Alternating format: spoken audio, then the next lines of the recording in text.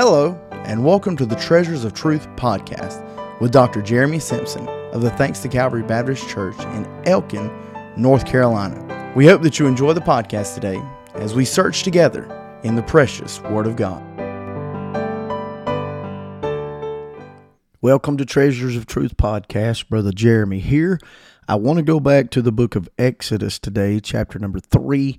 We started on the last podcast talking about the burning bush and how it is a picture of Israel. The Bible said the Lord appeared unto Moses in a flame of fire out of the midst of a bush, and he looked, and behold, the bush burned with fire, and the bush was not consumed. This is an amazing incident that takes place right here. And we talked on the last podcast about Israel and how, the similarities of the great deliveries of the Bible. Israel from Egypt at the Passover, the world from sin at Calvary, the church from the world at the coming of the Lord. We talked about the similarities, the babies being murdered, increase of demonism, and extreme persecution. And in America, if you're in America listening, and I know we've got folks listening all over the world, I've watched the analytics, and we've got people in different countries. It's amazing. But if you're living in America, you've not seen a great persecution. But there is a great persecution going on all over the world, even this moment. What we're seeing in countries where people are being slaughtered for their faith in Christ. And so these prophecies, the babies being innocently killed, the increase of demonism, and the persecution, I don't know if that will come to us in America. We're not exempt. The Bible says, yea, and all that will of God in Christ Jesus shall suffer persecution.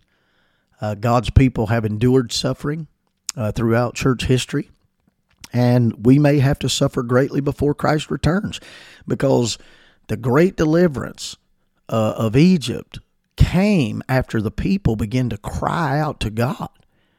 And I don't know how it is in your neck of the woods, but where I live, believers are satisfied with this world. There's not many people that are crying out for the coming of the Lord. I mean, people, as long as their bills are paid and their health is decent and their children are having a good time in sports, they're just living their best life. Not many people, man, there's a heart cry coming from me, like John the Beloved, even so come quickly, Lord Jesus. I am so ready to leave this world. I am so tired of sin and Satan and all of the junk that we see on a daily basis. And the only thing that's going to fix it is the coming of the Lord. And prophetically, right before Moses returned to Egypt, you see this type. Right before Moses returned to Egypt, the Bible says in chapter 2, that their cry came up unto God by reason of their bondage. God heard the cries of the Israelites and sent them a deliverer. And if that's the case, then there will need to be a cry for Christ to come. But the church is not crying out for the Lord to come, at least not here in the United States of America. Now, Matthew chapter 24 talks about these are the beginning of sorrows. And that's pre-rapture. The Bible teaches that before the rapture, there will be suffering by the people of God before the return of Jesus Christ. Will it come here? I don't know. Possibly. But there's no doubt there's a faction in our good United States that's founded upon the Word of God. Constitution is founded upon the Word of God.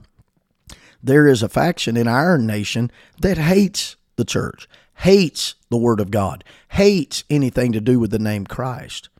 And so it wouldn't take much to turn the tide to where persecution would come right here, even where I live in the Bible Belt of North Carolina. And so there's a lesson to be learned about this burning bush.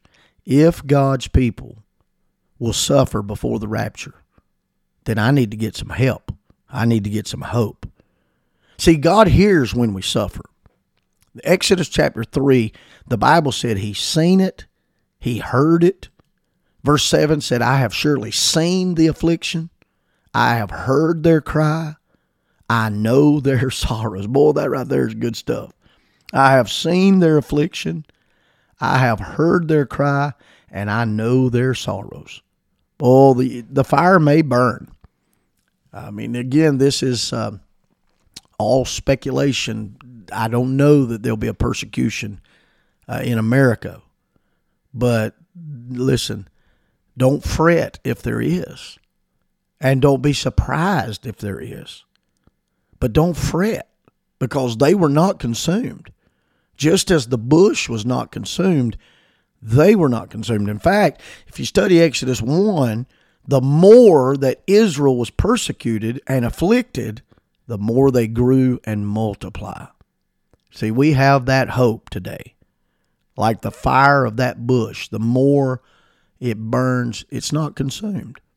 Isaiah 43:2 talks about walking through the fire and not being burned, that the flame shall not kindle upon you.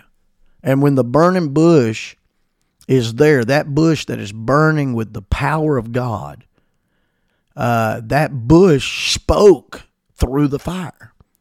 Do you know sometimes it takes the fire to hear the greatest word from God? I'm not talking about extra biblical. I'm talking about when you are in the fire. And this could be on a prophetical level, talking about the persecution possibly before the coming of the Lord. It could be on a practical level. You may be going through the fire right now. Don't despise the fire. God allowed the fire. God brought the fire. And only God can burn a bush and it not be destroyed. Now, you know what fire does? Fire purifies. Fire separates the dross. 1 Corinthians 3 talks about, if any man build upon this foundation, gold, silver, precious stone, wood, hay, stubble, every man's work shall be tried by fire, shall be made manifest. And that's talking about the judgment seat of Christ, we understand. But the principle is that fire clarifies and classifies what is real, what is false. The fire burns what is false and reveals what is real. Hebrews says our God is a consuming fire. Will there be a purifying of the church before the return? I mean, I think that the Bible indicates there will be, because he's going to present it a spotless church without wrinkle, a glorious church. And so maybe God in the last days is going to show who's real and who is not. My grandfather lived through the Great Depression, and he said another Great Depression would knock about 2/3 of the preachers out of the pulpit. And I'm telling you, I believe that's the truth. I personally believe that God's going to turn up the heat to show who the real church is. And the burning bush is God's proof that, number one, the Bible is the Word of God. And number two, it's going to prove, the burning bush is proof of who is real and who is just playing church games. There's 4 great truths about the realness of God. 4 great proofs, if you will. And one is the boy, Christ. 2 is the body, the church. 3 is the book, which is the Bible. And 4 is the bride, which is Israel. And that's the bride of the Father. So Christ was not consumed. The church is not consumed. The Bible is not consumed. And Israel is not consumed. Now you listen. There's a lot of things in this world that will not survive the fire. Most of what we live for is not going to survive the fire of judgment. There are 4 things you need to have present in your life that, number 1, will survive any practical fire, any practical trial that you go through. And there's 4 things that will last the fires of the tribulation. And here they are: the Lord Jesus, the Bible, the church, and Israel. At the end of the battle, at the end of all the battles, when Christ is revealed and the 7 years of tribulation have ended, and Christ is revealed as he splits the Mount of Olives and a sword comes out of his mouth, There are 4 things that will endure, and you need to well acquaint yourself with these: Christ, the Bible, the church, and Israel. Right now, as I record this podcast, Israel has been attacked by Hamas.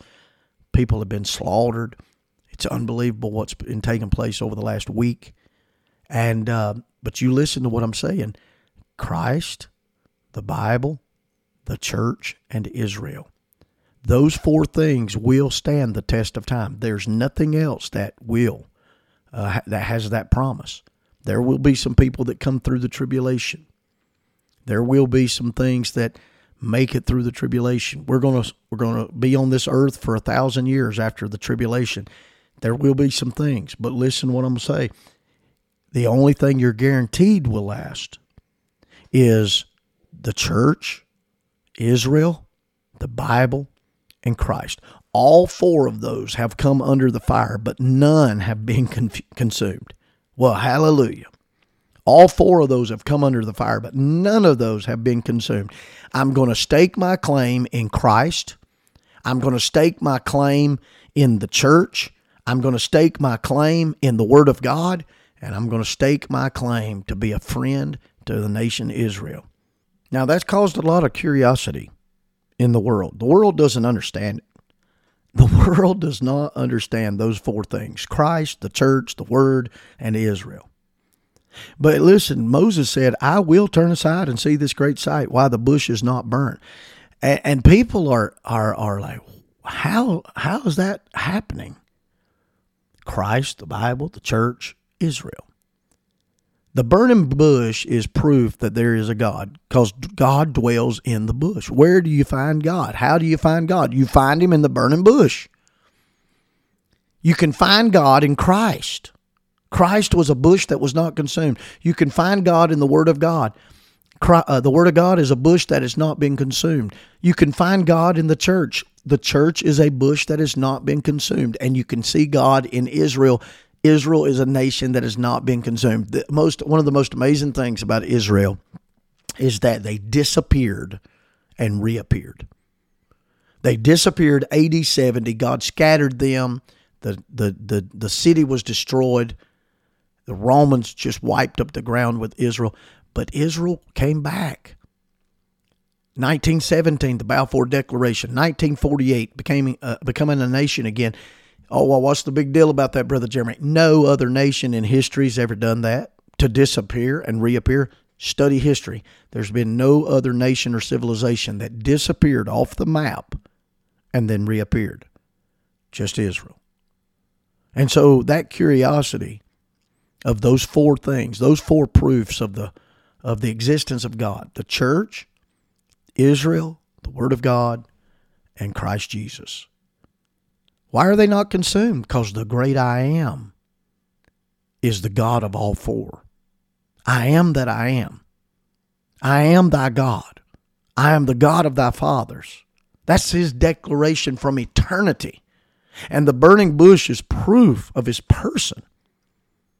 It's proof of his purpose. Because verse 8 tells us there was a purpose to that.